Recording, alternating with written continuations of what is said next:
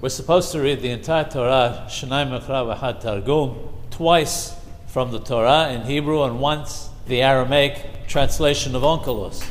In a response in Torah Lishma, the Hacham was asked the following: there are those who, to be extra pious, read the Targum with the Ta'amim, the cantillation notes of the Torah. Is there a basis for this custom?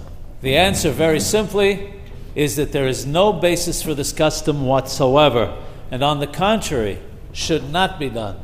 Because Rabbeinu the Arizal said specifically that the Ta'amim only apply to the Torah in Lashon HaKodesh, in Hebrew. As such, they should not be read together with the Targum.